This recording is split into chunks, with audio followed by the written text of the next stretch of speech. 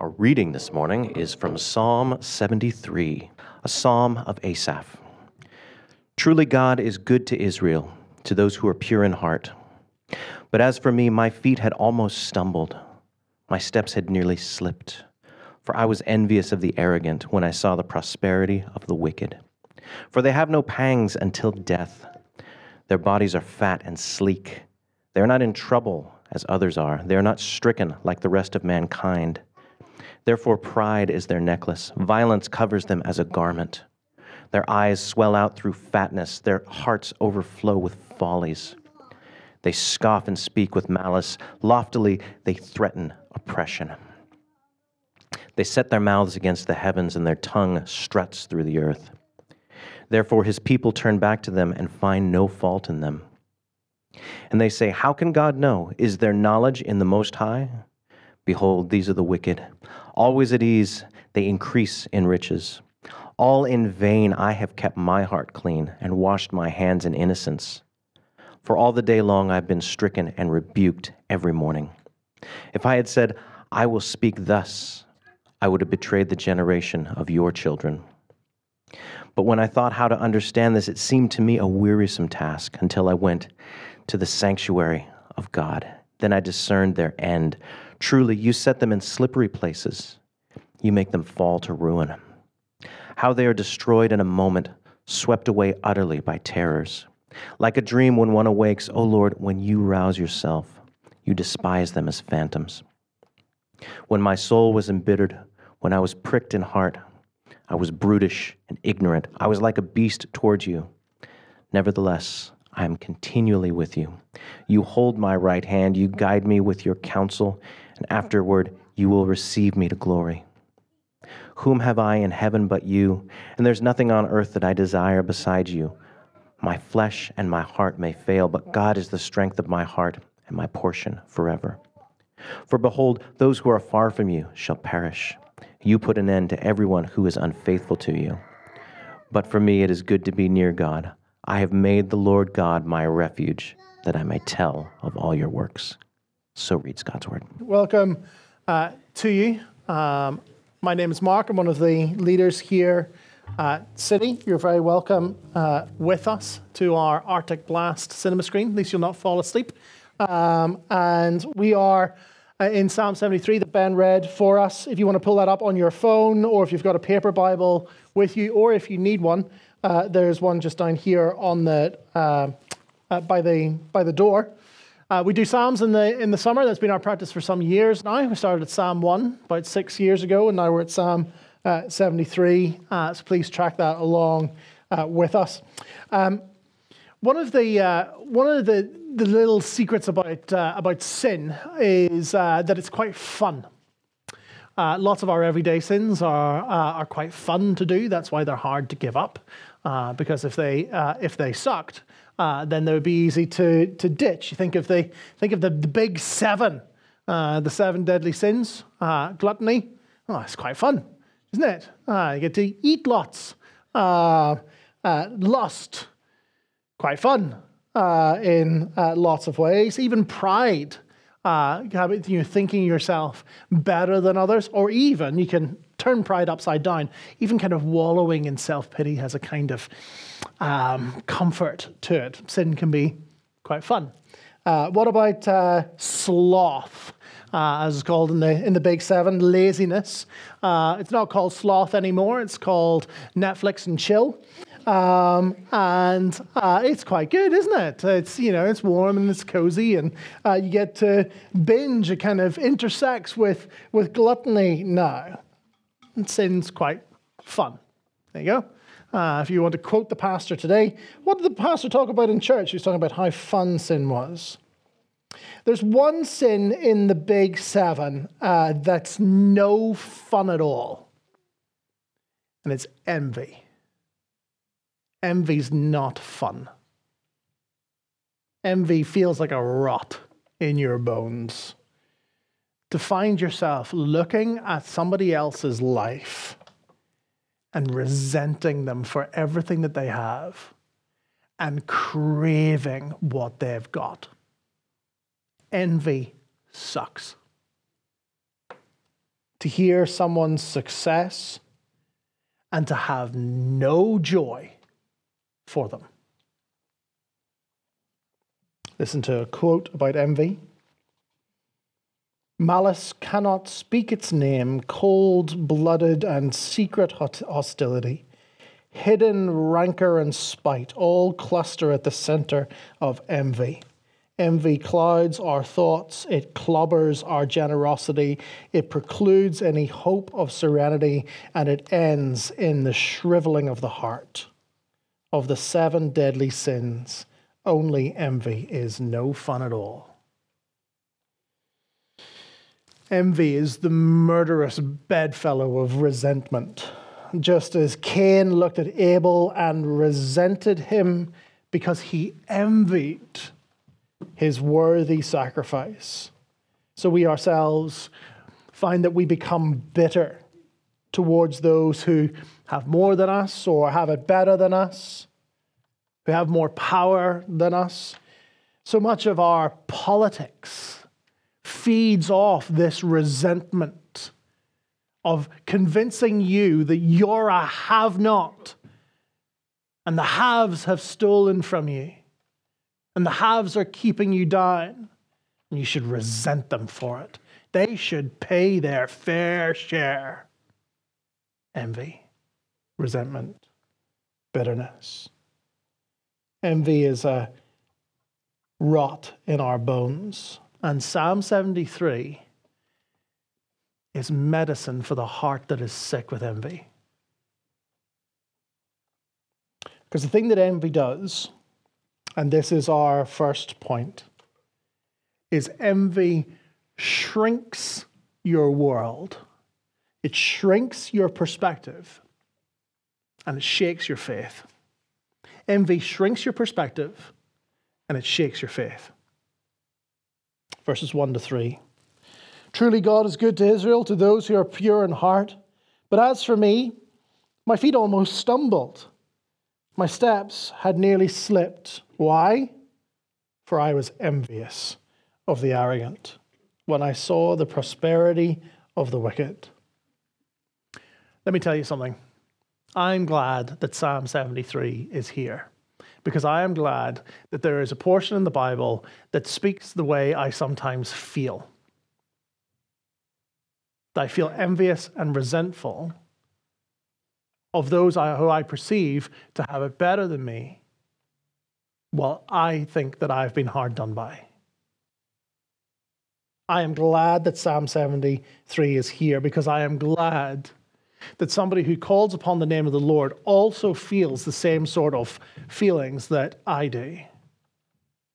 And you should be glad too, because what that says is that the Bible is not a sanitary book of everybody who just gets it right all the time and lives happy, quiet lives, all, playing harps on clouds and all of that nonsense. That actually there's somebody in the Bible who feels the way you feel. I feel like I want to cry out, verse 1, that God is good to those who are pure in heart. And yet when I look at the world, it so often doesn't look that way. It looks as though those who don't give a monkey's about God are the ones who have it best.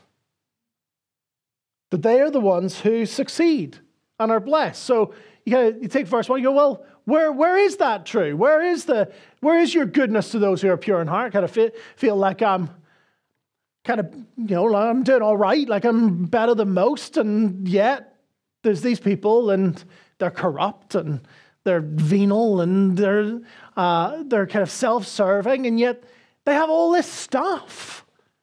And life seems to be going really well for them. And this is the thing, the psalmist doesn't look at these powerful people, these arrogant people, with a kind of righteous anger of, oh my goodness, I cannot believe that they have forgotten God. No, he's not righteously angry at them. He was like, where's mine? Why do I not have that? There's an emotional rawness and a realness to Psalm 73. The psalmist is doubting the goodness of God. God is good to Israel, to those who are pure in heart. But you know what? Sometimes it doesn't look like it. He's doubting the goodness of God. He's struggling to see it. I think in lots of ways it's a really helpful thing to recognize. Because maybe you grew up in the church or with this idea that Christians should never, can never express feelings of struggle, wrestling with what the Bible teaches, or that you should just pretend like everything is okay and not ask any questions. None of that is right. None of that is spiritually healthy. We've all wrestled with the goodness of God. Let's be honest about that. The psalmist here is wrestling with whether or not God is good, because it doesn't look that way. But as we shall see, we also need to be honest about the fact that these things, these feelings of envy, they actually cloud our judgment. They shrink our perspective so that we cannot see his goodness. So oftentimes, it's actually not that God's goodness is hidden from us. It's that we're not looking in the right place, or we're not looking through the right lens with the right frame. We need a change of perspective. That's what envy does. Envy shrinks our perspective, and it shakes our faith. It shakes our faith. He expresses this in the sense of verse 2 of he nearly slipped. He nearly fell. Why? Because those who hate God seem to have it really good. And he describes just how good and how unjust this goodness seems to be. So verses 4 and 5, they don't have a care in the world. They have no pangs, that is, they have no suffering, no trouble until death. Their bodies are fat and sleek. Let's move on. There is no, I could do with being more sleek probably. They are not in trouble as others are. They are not stricken like the rest of mankind. Everything they touch turns to gold, and they don't have a care in the world. Or verse 7, all they do is feast and play all day. Their eyes swell out through fatness. Their heart overgrows with follies. That's all they did. All they could think about is the next party, the next frivolous thing, the next visit to the jewelers to buy some ostentatious jewelry.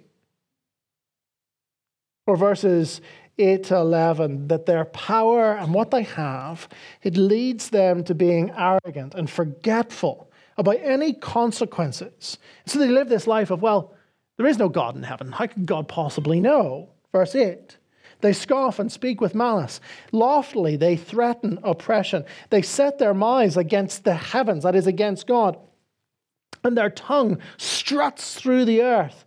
Therefore, people turn back to them and find no fault in them. And they say, how can God know? Is there knowledge in the Most High? So unbelievably blasé and arrogant. I think lots of media that we consume preys on raising this emotional spectrum in your life and shrinking your perspective. Just think of the Instagram reels that you scroll through of beautiful people and their annoyingly perfect lives. Think, oh, well, why can't I look like him? Or why can't I have what she has? Or why can't I live in that house? Or you see Daniel Mack going up to these beautiful Lamborghinis. Hey, what do you do for a living? Yes, shut up, right?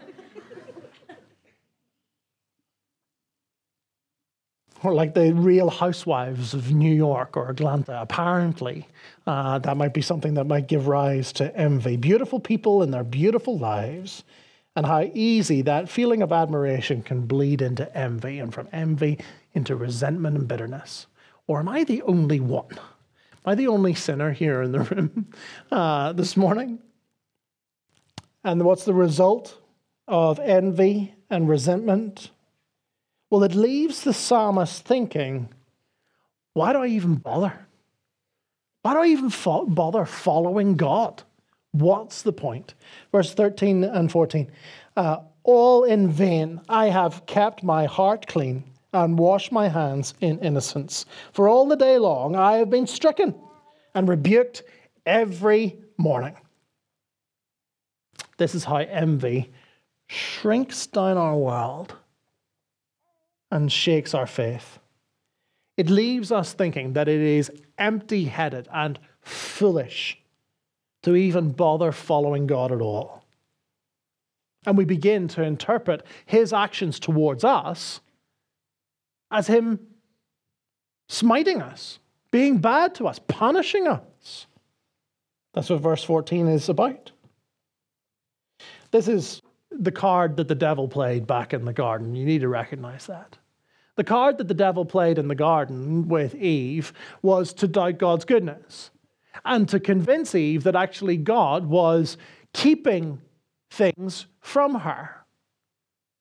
Did God really say that you cannot eat of the tree? Of any tree that is in the garden? Is God really that much of a tyrant? And when our world shrinks and when we see how good other people have it and we're trying to obey God and follow God and come to church and come to community group, and what seems to happen is that wave after wave after wave of suffering keeps on coming over our life, you think, well, maybe God isn't good actually.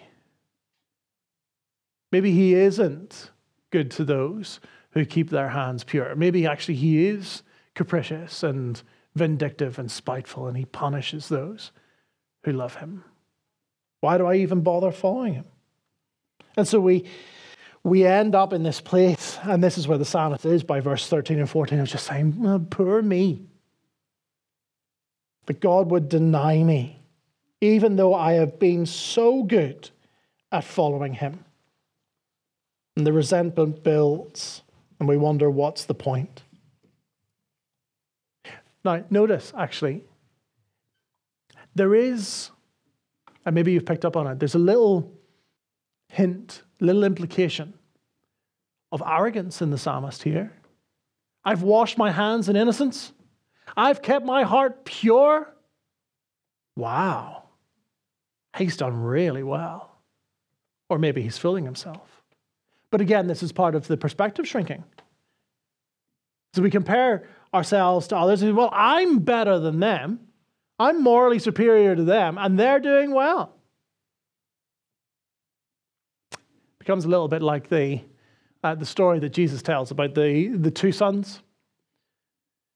Or you might have learned it as the story of the prodigal son. So two sons one comes to the father and says, give me all of my inheritance now. And so the dad cashes him out and he goes and he squanders all of his wealth. And he loses it all and he's laid low, working in a pig farm and is utterly destitute and starving. And he thinks, well, you know what, I'll go back to my father and maybe my dad will hire me as a servant. But the dad comes and he runs to him and he takes him back as his son. And he puts the ring on his finger and the best robe on his back and throws a big party that this son who squandered all of his wealth has come back. And then the camera in the story pans out from the party over to where the other brother is. And the other brother's out in the field. And the dad comes out to him and says, why haven't you come into the party? Remember what the older brother says? He says, all these long years I have served you, and you haven't even given me a young goat that I might celebrate with my friends. Not once have you ever been good to me. And look at all the things that I've done for you. And this son of yours, he's wicked and has gone his own way, and you throw a party for him? What kind of dad are you? So often,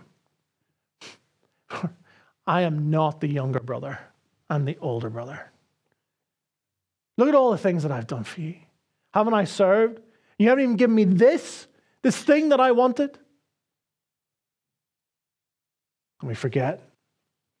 We forget the mercy and the goodness and the grace of God. And we think, poor me. By verse 14, the psalmist is in a precarious state. And we can let ourselves go down that road, can't we? and give ourselves over completely to bitterness. But mercifully, there comes a change. So we've described the problem. Maybe, like me, you're feeling the problem in your own heart, how envy shrinks your perspective and shakes your faith. Now the rest of the psalm moves, and it gives us some remedies for an envy-sick heart. That's the second point. There'll be sub-points because it's me, right? Remedies for an envy-sick heart. First, remember that you're not alone. Remember that you're not alone. Verse 15. If I had said, I will speak thus, I would betray the generation of your children. When I say remember that you're not alone, it's not the kind of, oh, remember that there's other people with you and that they can shoulder your burden and tell you it's okay and stroke your hair. No, it's remember that you've got responsibilities to other people. That's what begins to bring the change here in the psalm. The psalmist is throwing a pity party for himself in verses 13 and 14. But it begins to come to an end in verse 15 when he realizes that actually he's connected to other people. When he realizes that he has responsibility to others, especially those who are younger, to other generations, to those who are younger in the faith or weaker in their faith than him. And so he realizes that it would be wrong to go around shaking the faith of others, even though his is feeling shaken. Isn't that interesting? Because normally what we do is, well, let me tell you about my life, and you just kind of run your mouth and you don't think about who you're talking to. I want to note two things here.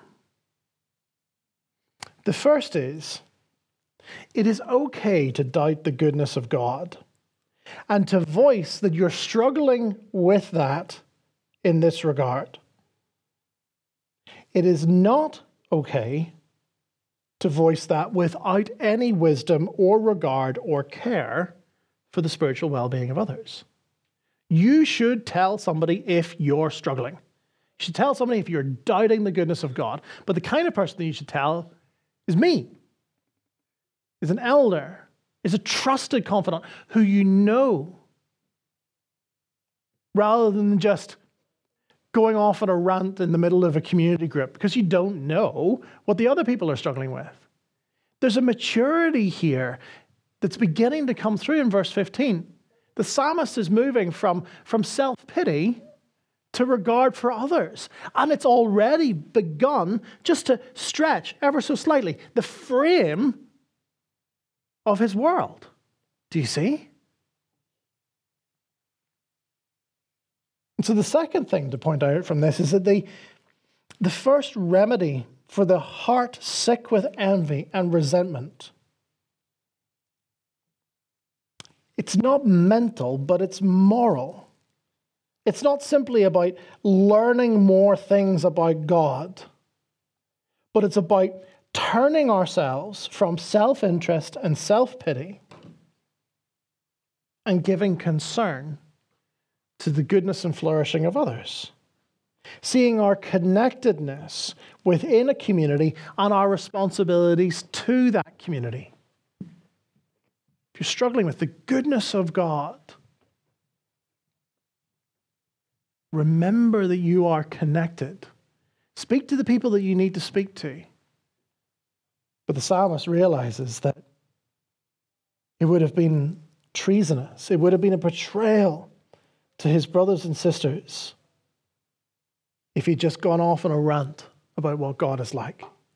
About how he is perceiving God to be like.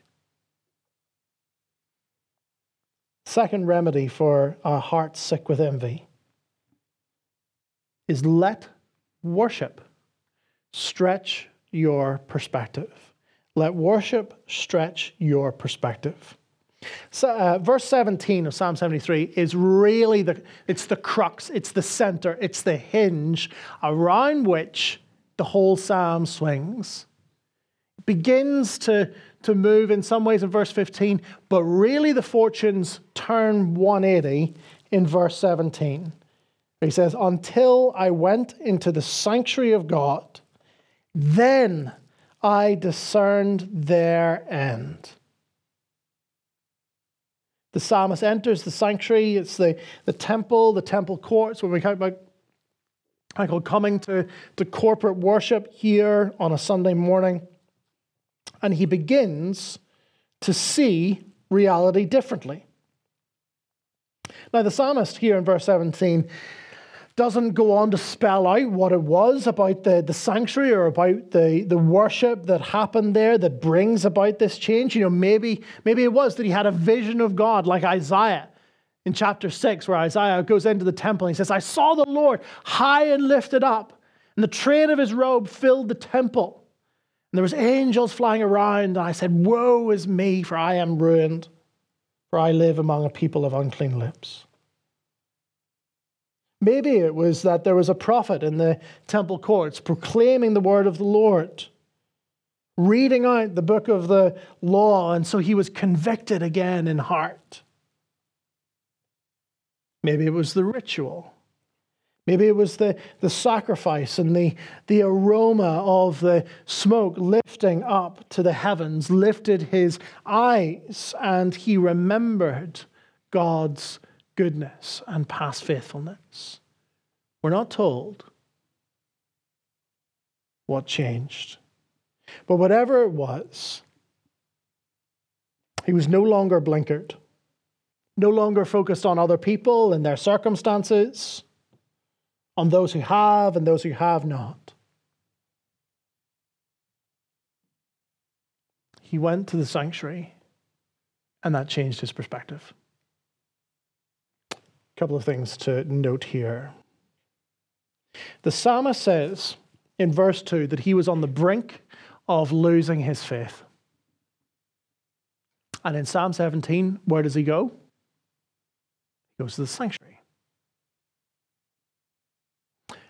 When we are on the brink of losing our faith, when we are struggling and doubting the goodness of God, our tendency is to run away from the sanctuary, from the community of God's people. We have a tendency to isolate ourselves further and think, I'll work on this on my own. But that's not what the psalmist does. He's struggling, he's about to slip, and he goes to the sanctuary. When you're struggling and you're about to slip, don't run. Come. Come into the sanctuary. When you're struggling, when you feel like you're about to slip, when you're doubting the goodness of God, that is when you need to be around the people of God. You say, you know what, I'm not actually doing very well. Could I talk to somebody? Like, I don't want to just kind of air all the things that I'm feeling in this context. I don't want to shake the faith of other people, but I feel like mine's shaking. Is there somebody that I could talk to? Is there somebody who could pray with me? Don't run. Come. Second thing to note here is what God does. God stretches the psalmist's perspective all the way to the end. Do you notice that in verse 17? Until I went into the sanctuary of God, then I discerned their end. Suffering, envy, bitterness, they all close down and shrink our world so that we can only see the moment and how well these people are doing today. In coming to the sanctuary, the psalmist gains a new perspective that is stretched right the way to the end. He runs the game through. He says, I discern their end. What he means by that is he realizes there is a judge in heaven. God is not an absentee landlord. He's not the kind of God who will just let the proud and the arrogant and the wicked go unpunished. Justice will be done. Even in the, or perhaps particularly in the Old Testament sanctuary, where you have the daily sacrifice going on over and over and over again, it is a perpetual reminder of the sacrifice that is necessary to approach a holy God. It is a reminder that sin leads to death. It is a reminder that God is a holy judge. And he realizes that. God won't let the arrogant go unpunished. And so he goes on and says, they're destroyed in a moment, swept away, despised like phantoms, verse 20. That is, they are just a wisp of the air. All the glitz and all the glory of success and wealth, it's all for nothing for the person who doesn't know Jesus. It might be a blessing sent from heaven, but in this life it is the closest to heaven they will ever get. Conversely, similarly, for us, the sufferings of this life are the closest that a believer in Jesus will ever get to hell. You got to run the game through to the end.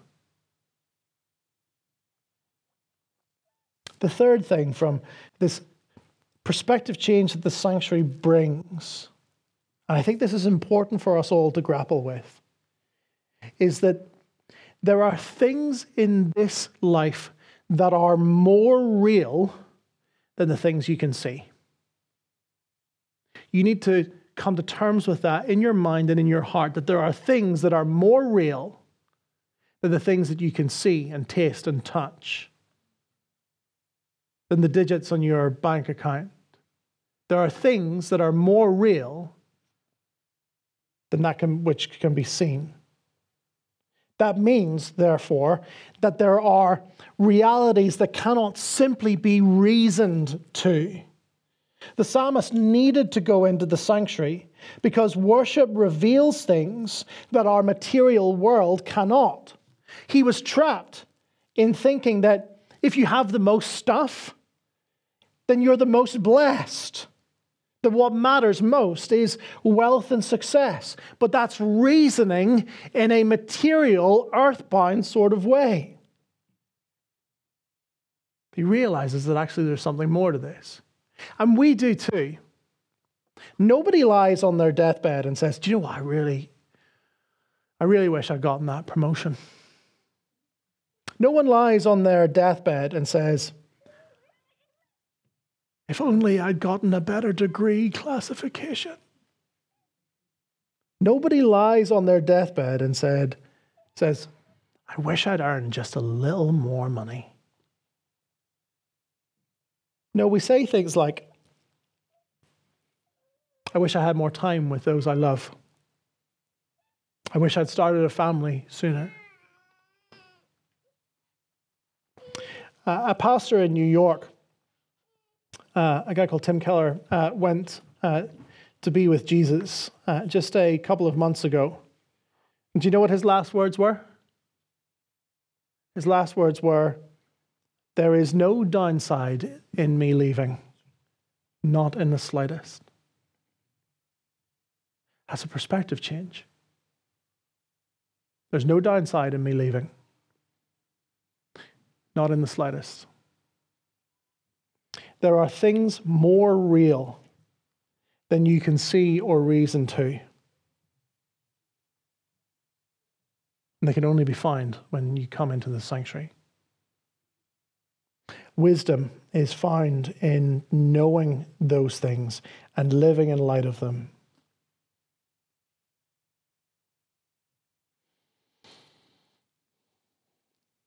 The third remedy for a heart sick with envy is a much shorter one than the previous one, you'll be glad to know.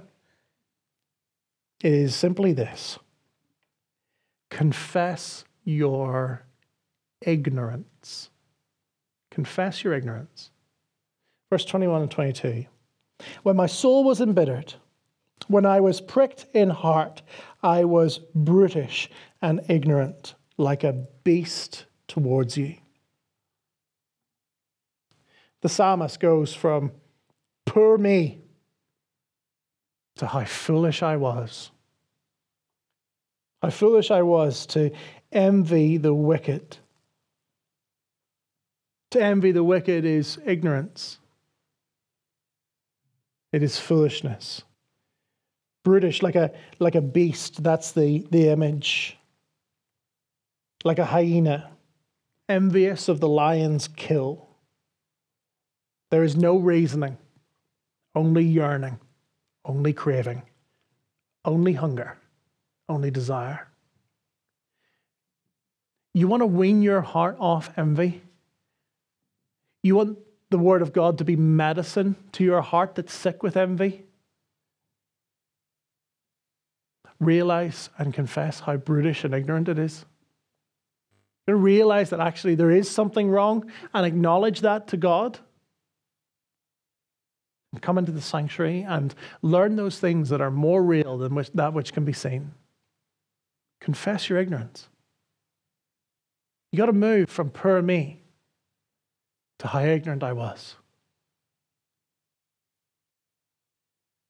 The fourth and final remedy for a heart sick with envy is know how good you have it.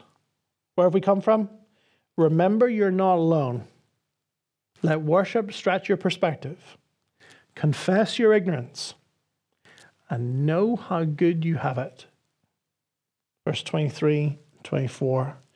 Nevertheless, I am continually with you. You hold my right hand. You guide me with your counsel, and afterward you will receive me into glory. Whom have I in heaven but you? And there is nothing on earth that I desire besides you. My flesh and my heart may fail, but God is the strength of my heart and my portion forever. The psalmist realizes how good he's always had it. I am continually with you. Even in the darkness of his bitterness, even in the ignorance and in his folly and in his wallowing in self-pity, he comes to realize that actually God hadn't abandoned him then. He's continually with me. He wasn't being absent or mean-spirited.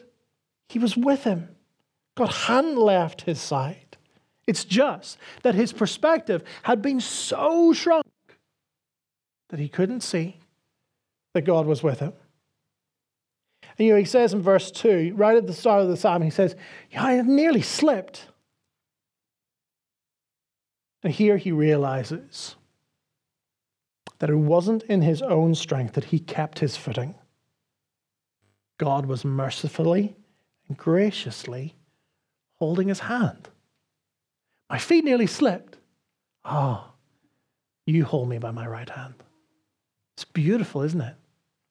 He looks back and goes, do you know, I really felt like I nearly lost my faith. You kept me. Do you know that the only way that a small child is able to slap their father in the face is if the father is holding them in his arms? The only way that the child is able to slap the father in the face is because the father is holding him in his arms. How often we rail against God and then come to realize that actually he was there the whole time and he was holding us.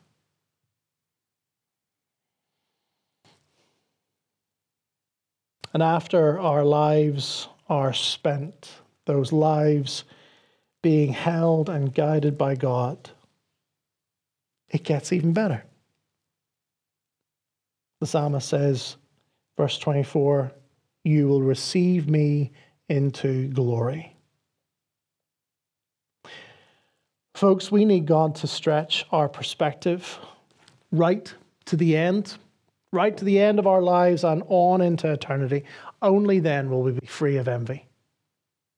Because we will know that we have it really good now if you have the Lord Jesus in your life. And that it only gets better. the psalmist realizes that through every season of life, it is God who has held him, God who has guided him, and God who in the end will receive him into that everlasting glory. And so that he looks at everything that he has in life in the light of that and concludes that God is the greatest thing that he could possibly have. He doesn't need anything else. So you're the desire of my heart, my strength and my portion forever. Oh, what an idiot I was to think that actually I wanted a bigger house when I have you. That's so much. Like, I'm going to like the arrogant and the wicked, all of the desperate housewives, they can have their jewels. They can have their swimming pools and their private jets and their yachts because I have you. How sad that they don't. How sad that they're going through life in ignorance and in folly. I've seen their end.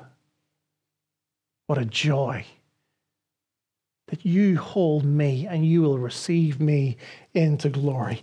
Who have I in heaven but you? There is none that I desire above you.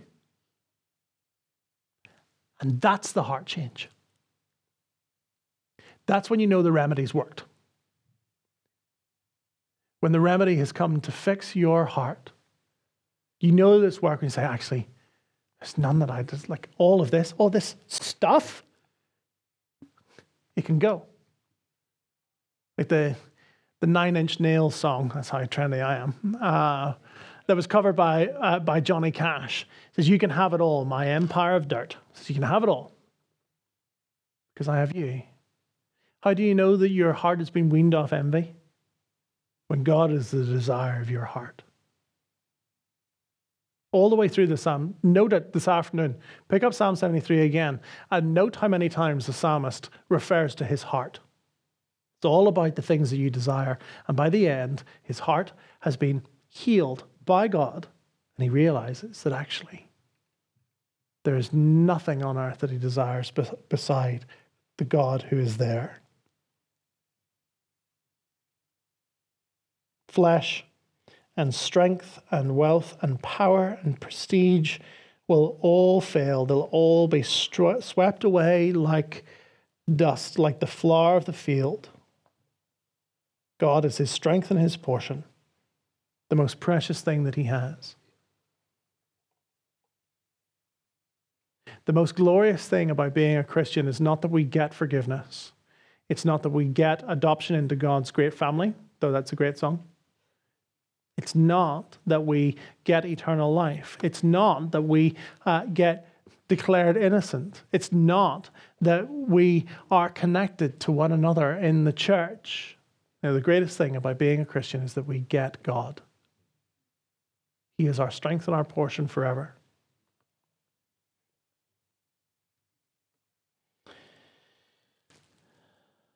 So where the psalmist began with a problem, envying the wicked, he concludes, not with a problem, but with privilege, that it is good to be near God. Verse 27 and 28, for behold, those who are far from you shall perish. You put an end to everyone who is unfaithful to you. But as for me, it is good to be near God. I have made the Lord God my refuge, and I will tell of your works. Verse 1, by the time you get to the end, is you realize that verse 1 is basically, it's like a thesis statement. God is good to those who are pure in heart. And then he runs through the world. He runs through looking at all of these things. And in the end, he concludes, actually, verse 1 is absolutely right. Verse 1 is spot on. It might look like the wicked and the powerful are having it good, but you got to run the game through the end. You got to discern their end. And the only way you can do that is in the sanctuary. You cannot reason to that end from a material worldview. You've got to do it from here. The way of those who reject God is clear from the psalm. No matter the success, it is not to be envied. It is good to be near God and to have him to be our refuge. Envy will shrink our world and shake our faith. But there are realities beyond that which can be seen. Realities made plain by the Lord Jesus when he says in the Sermon on the Mount, what does it profit a man to gain the whole world and yet forfeit its soul?